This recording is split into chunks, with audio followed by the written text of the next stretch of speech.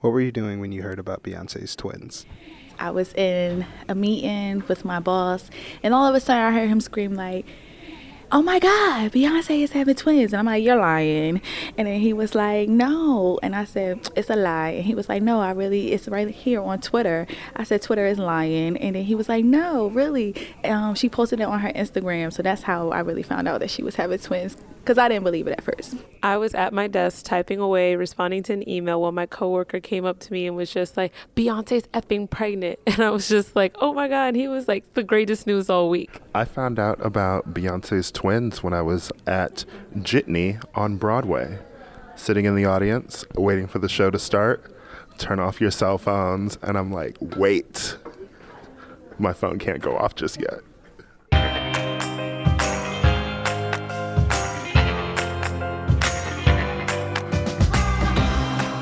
Welcome to MTV's The Stakes, where we're trying our best to make sense of a world that increasingly defies the rules of logic.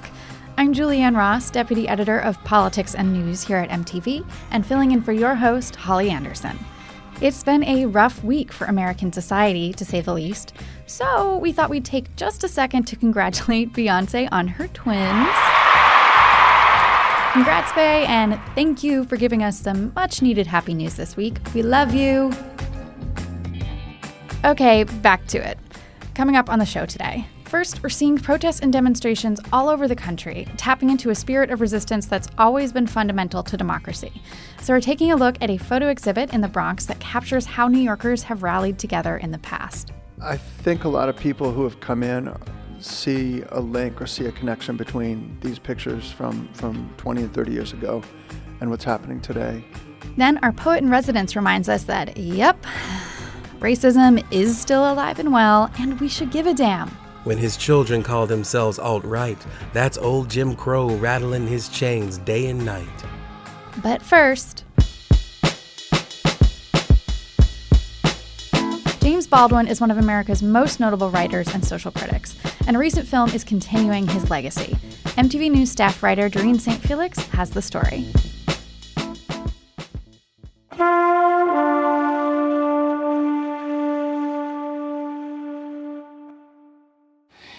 I'm certain, again, that like most white Americans I have encountered, they have I'm sure they have nothing whatever against Negroes. That's really not the question. The question is really a kind of apathy and ignorance, which is a price to be paid for segregation. That's what segregation means. You don't know what's happening on the other side of the wall because you don't want to know.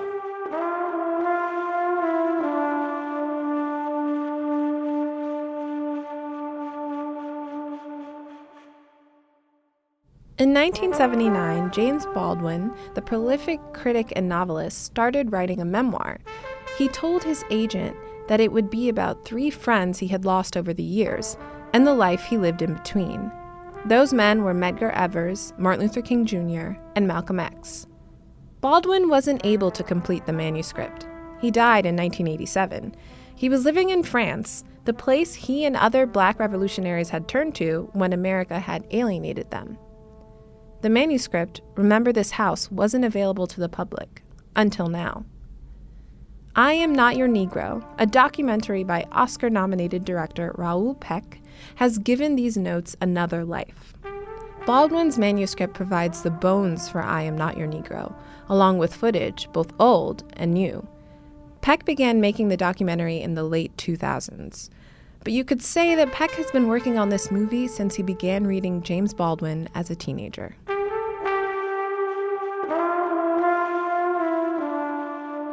I read Baldwin when I was, around 16, 17. I don't exactly remember, but I knew I probably got The Fire Next Time, which is a small book, but very impressive, very sharp, and that book just blew up my mind.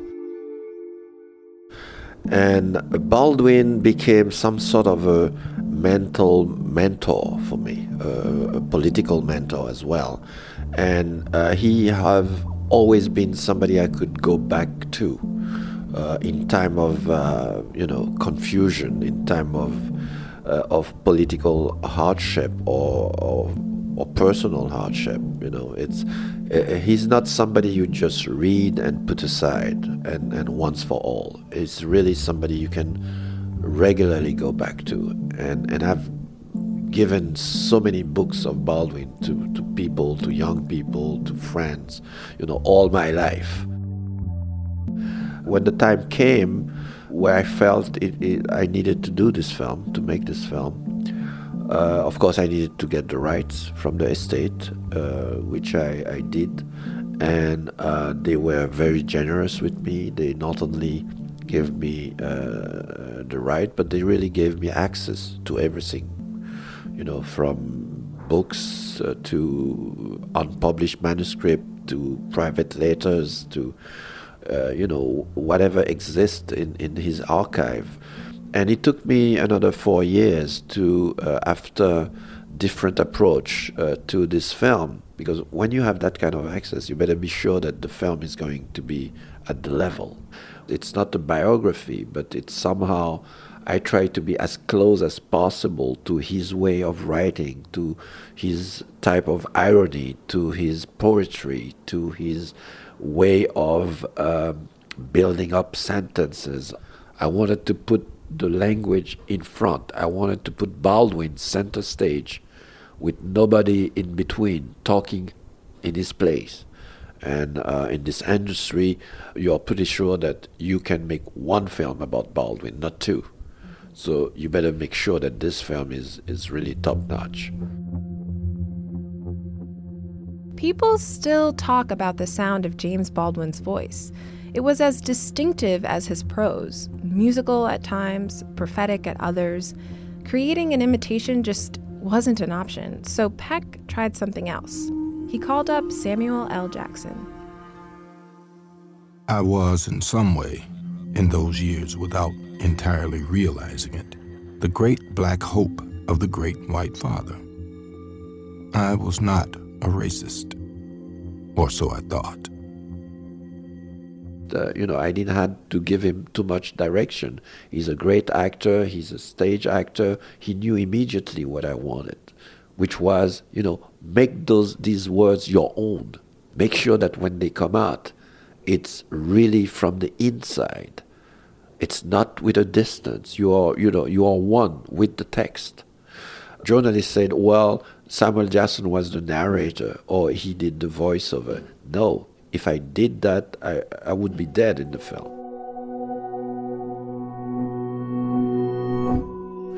I use voices a lot in my films because it's a really, incredible device to get close to an audience, to tell your story in a more intimate way. And that's why whatever comes out of his mouth is strong, because, when you say, I am tired, the way you choose to say it, and not saying it, but playing it and being it, everything, the way you breathe, the way you stop, the way you hesitate, this is all good because you are in character. So that's the way we pull it off. Now, Peck says that this movie is not a biography, meaning the point of this documentary wasn't to put forth questions about Baldwin's life or to scrutinize his personal moves. It was to show, with precision and care, an unadulterated picture of the America Baldwin saw through his eyes, an America that repeats its essential racism generation after generation. And sometimes that picture is difficult to watch. There are images of 19th century lynchings that bleed into video of 21st century police murders. So, and I used some of the footage from the civil rights, but I use also footage that we shot in Ferguson. Mm-hmm. And then you go full circle. The image of the police clubbing demonstrators, the fire hose in black and white images, to the images of Ferguson. The only thing which changed are the gears, the police gears, and that you have tank right now. But the confrontation is exactly the same.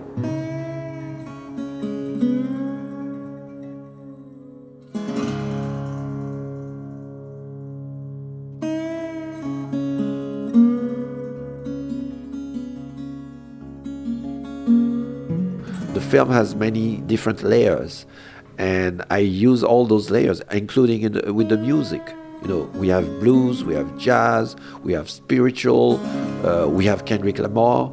So all this is a way to make a work of art as well.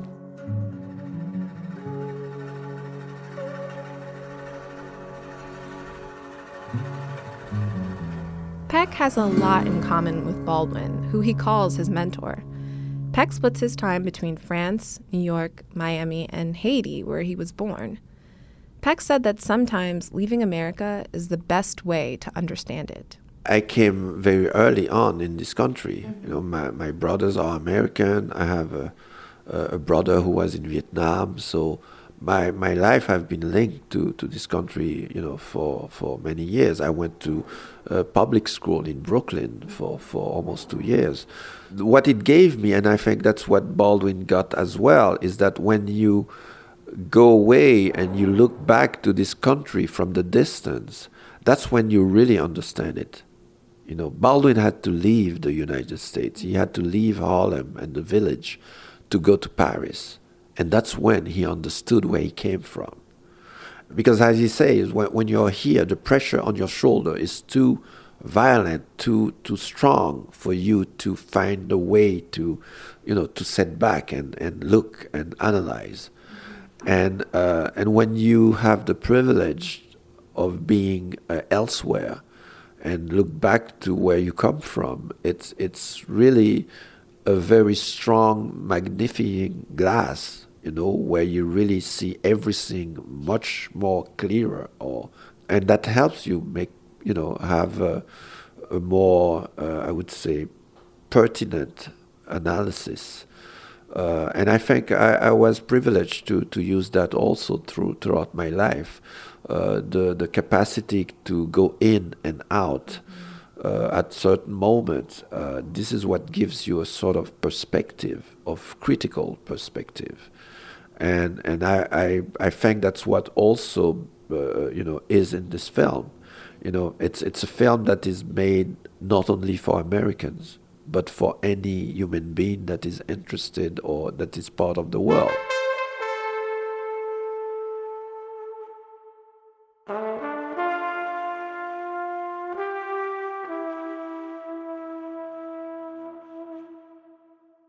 You know, it's about Baldwin's words. It's about us understanding who he is and just trying to be the messenger of what he had to say. So the best thing we can do is make sure that we don't misuse his words, we don't interpret his word, but that we give it as raw and as powerful as he wrote them. You know, and you need to have that kind of modesty. And I don't think that was hard for me, because, you know, it's like, for me it was like giving him back, you know, a little piece of what he gave me so generously over all these years, and this is what I wanted to share with everybody else. I can't be a pessimist because I'm alive.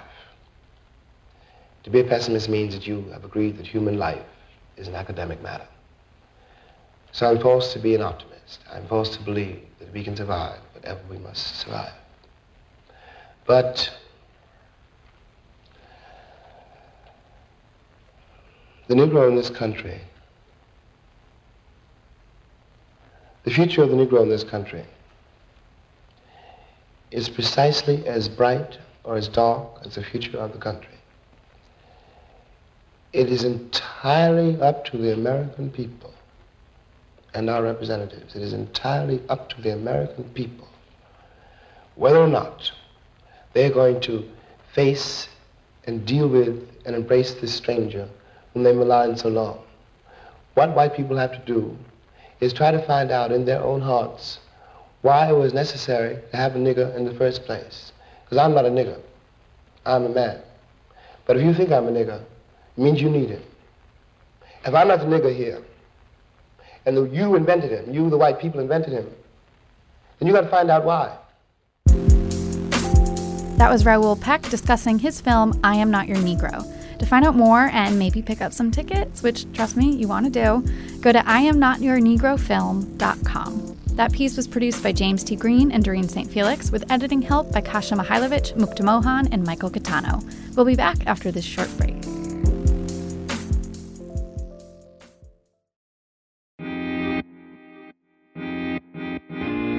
Public spaces have always been a platform for people to stand up for what they believe in and make their concerns heard. Over the past few weeks, we've seen a huge number of people taking to the streets to protest actions by the Trump administration and to show support for marginalized members of the community, which is why the Bronx Documentary Center's new exhibit could not have come at a better time. Whose Streets? Our Streets is an exhibit that features the work of more than 38 independent photojournalists who captured New Yorkers as they marched and rioted between 1980 to 2000. It's a testament to the deep spirit of resistance that we're feeling all over the country right now. Podcast producer James T. Green viewed the exhibit with Michael Camber, founder of the Bronx Documentary Center.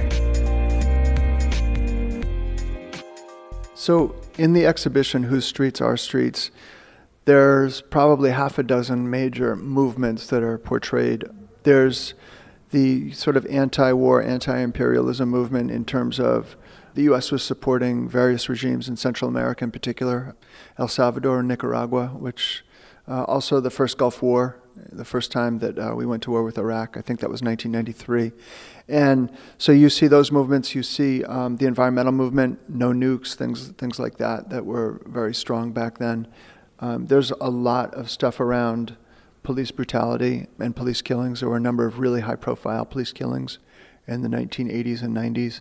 There were literally race riots between blacks and whites in New York City, and Crown Heights in particular. So that's represented in the exhibition. There are also a lot of photos from ACT UP, which was the AIDS coalition to unleash power. When the AIDS epidemic was taking hold, the U.S. government was largely ignoring it. President Reagan famously went years without even mentioning AIDS. So there was a huge coalition, and they were very active. They were out on the streets all the time doing protests and demonstrations. There was a big women's movement then that was pushing for equality, LGBTQ issues. There were a number of groups working on that. So the exhibition encompasses all of this. So I'm looking at all these photographs, and they all feel very tender. I'm curious if you could speak to the relationship between the photographer and some of the subjects. A lot of these moments feel like moments that could only happen from either the photographers being a part of the movements versus someone just descending into space. So can you talk about some of the relationships of the photographers and protesting, etc.? I can say that a lot of these photographers were activists and considered themselves activists. Not all of them, but a lot of them certainly. And a lot of them were members of ACT UP or were members of, the Guerrilla Girls or anti-gentrification movement. So I'm just looking at, this wall right here. There's a picture. It says, "Stop gentrification, we will not be moved." It's a picture taken in East Harlem. And there's some kids actually doing acrobatics on top of a sign. That picture's by Joe Rodriguez. And, Joe's a Puerto Rican photographer, worked in East Harlem for, decades, is about as deep into East Harlem as you can get, He's part of this. He's not somebody from the outside who's coming in for an hour to take a picture and leave, Like, this is his community, this is his life. You see a lot of intimacy in many of the photos. Not all of them, for instance, this photo over here shows anarchists, burning barricades in front of the Waldorf Astoria Hotel, which, is remarkable. I always point this photo out because the idea that anarchists could burn police barricades on Park Avenue, that could never happen today. It's just never happen. They wouldn't even, get near the place. But when this photo was taken, they're anarchists on Park Avenue burning police barricades. Just incredible, It was a very different time for New York City. How do you feel the connection is between these past protests and this documenting of this time period to basically what's literally happening right around us as we speak? I think a lot of people who have come in see a link or see a connection between these pictures from 20 and 30 years ago and what's happening today. A lot of people, think that this is sort of a precursor to what's coming up. I can't really, I'm not going to predict the future, especially after our recent election. I would never predict anything again. I feel totally confused by this country. But I think a lot of people came in and looked at this and said, basically equality for women, equality for, LGBTQ, gender issues, abortion issues, police killings. Actually, these are all issues that are out there today. These are issues that people are demonstrating against today, and that many activists think are going to be rolled back, and we're going to have to go out and really start pushing again. I think some of these things people felt like, oh, well, that's been settled, like gender equality has been settled. But we now have a president who brags about sexually assaulting women. So where is this going to go? A lot of people tell me that they feel like we're going back in time, and that there's going to be an entirely new level of protest, and that maybe these photos can be, a guidepost of sorts. So curatorially, I'm curious to what your thoughts were in the mixing between both violent and nonviolent protests as the collective whole within the show. What was the thinking behind that? We always try to find a balance. I try not to, because of my background, I try not to be, I come out of a journalism background. I worked at the New York Times. I came out of the mainstream press. Though I started out at the Village Voice, which was a pretty radical newspaper back in the day. Very, very progressive, very left-wing. So, I've kind of seen both sides, but there was a lot of violence in New York, and we wanted to show that violence. We wanted to show that it was really, there were race riots, there were police riots in New York. There were, riots that went on for days. That's kind of incredible. You want to show that, but you also don't want to overemphasize. You don't want to sort of make it this spectacular, spectacle that makes it seem worse than it was. You need to show both sides. It's not, the violence, it's interesting because people immediately gravitate towards the violence. It's spectacular, it's exciting. It's like, oh my God, they're burning police cars, incredible, But, the reality is that some of the most effective demonstrations were people taking over parts of Grand Central and hanging huge banners, people going to the Statue of Liberty and hanging huge banners from the Statue of Liberty. Lots of things that were not violent, but were really smart, intelligent social protest. So many of these photos made a difference, but really it was the demonstrations that made a difference. And there's a great photo by Eddie Pagan of a young boy, and he is attached to a breathing machine, an asthma machine that gives him fresh oxygen. He has asthma, and so he's walking through the streets at a demonstration with his parents. And the city had put an incinerator in the South Bronx, and this is the neighborhood that already has the highest asthma. So putting an incinerator here that's, spewing soot and ash, is a terrible idea. And the demonstrators came out and demonstrated repeatedly, and they did get the incinerator closed down. The city eventually, the year after this photo was taken, the city actually backed down and said, okay, we'll close the incinerator. People achieved change with these demonstrations. They really made a difference. Again, people feel like we're coming around and we're coming into a new era of protest. And, a lot has changed, but a lot has stayed the same. There's, again, if we're looking at the issues here, if we're looking at environmental issues, if we're looking at police brutality, if we're looking at gender equality, if we're looking at an end to violence against women, violence against African Americans, that's what this show is about. And those issues are all totally current and pertinent and happening today. If you had fairly new activists, and what I mean by that is people who are new to activism, and they come to the show, what would you hope that they would get out of viewing this history? I think, I talk to a lot of younger activists, and sometimes some of them lack historical perspective. They feel like these issues just came about, a month ago. I would hope they would see this show and understand that there are people who've been working on these issues for decades, and that there's a lot to learn from those people, and a lot to learn from the successes and also the mistakes of the earlier activists. I think it's important to look at, ACT UP created incredible change, and some of the protests against police brutality in New York City produced real change. And it's really instructive to look at both their techniques, their tactics, their strategies, etc., and some of their personalities. And some of these movements were not successful, or suffered great setbacks. I think there's a lot to learn from looking at the previous generation. These were smart people. They were smart, committed people. They weren't just out there taking a selfie and saying, "Hey, I'm an activist."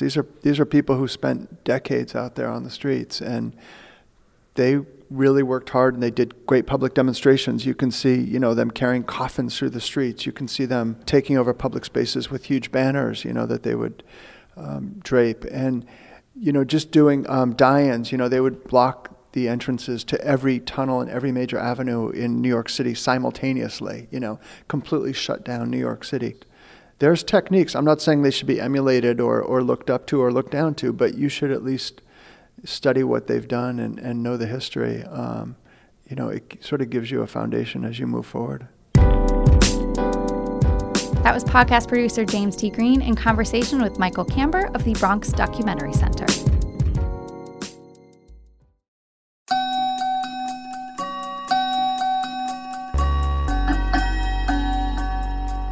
With the recent travel ban, an order pushed forward by white nationalists' favorite advisor to the president, Steve Bannon, it doesn't take a scientist to know that racism still exists.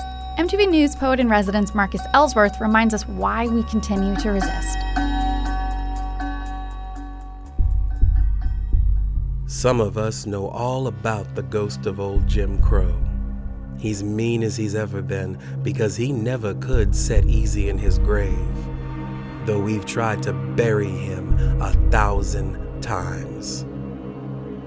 When his children call themselves alt-right, that's old Jim Crow rattling his chains day and night. His howls are sirens from cop cars, reopening half-healed psychic scars.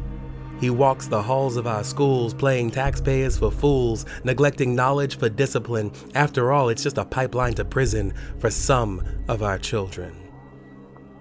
How do we fight this phantom? How do we find peace in the dark? We provide for ourselves and our kin as we can. We feed each other. We sing of freedom. We hold our people up. We love in spite of the growling hate being barked by ghosts. We live. We survive. We rise. That was MTV News poet-in-residence Marcus Ellsworth.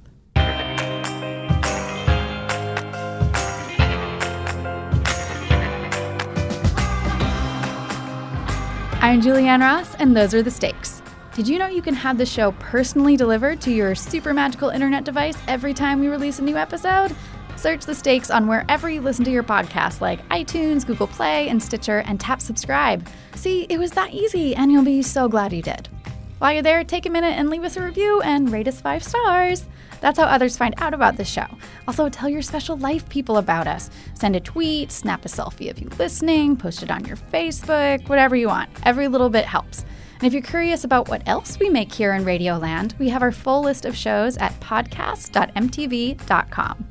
And while you're there, you should check out another show, Lady Problems, featuring MTV writers Rachel Handler, Hazel Sills, and Teo Bugby, along with a rotating cast of guests discussing how pop culture treats women like utter trash. Find Lady Problems wherever you download your podcasts. The Stakes is produced by Michael Catano, Mukta Mohan, James T. Green, and Kasia Mihailovich for the MTV Podcast Network, with additional engineering by Little Everywhere.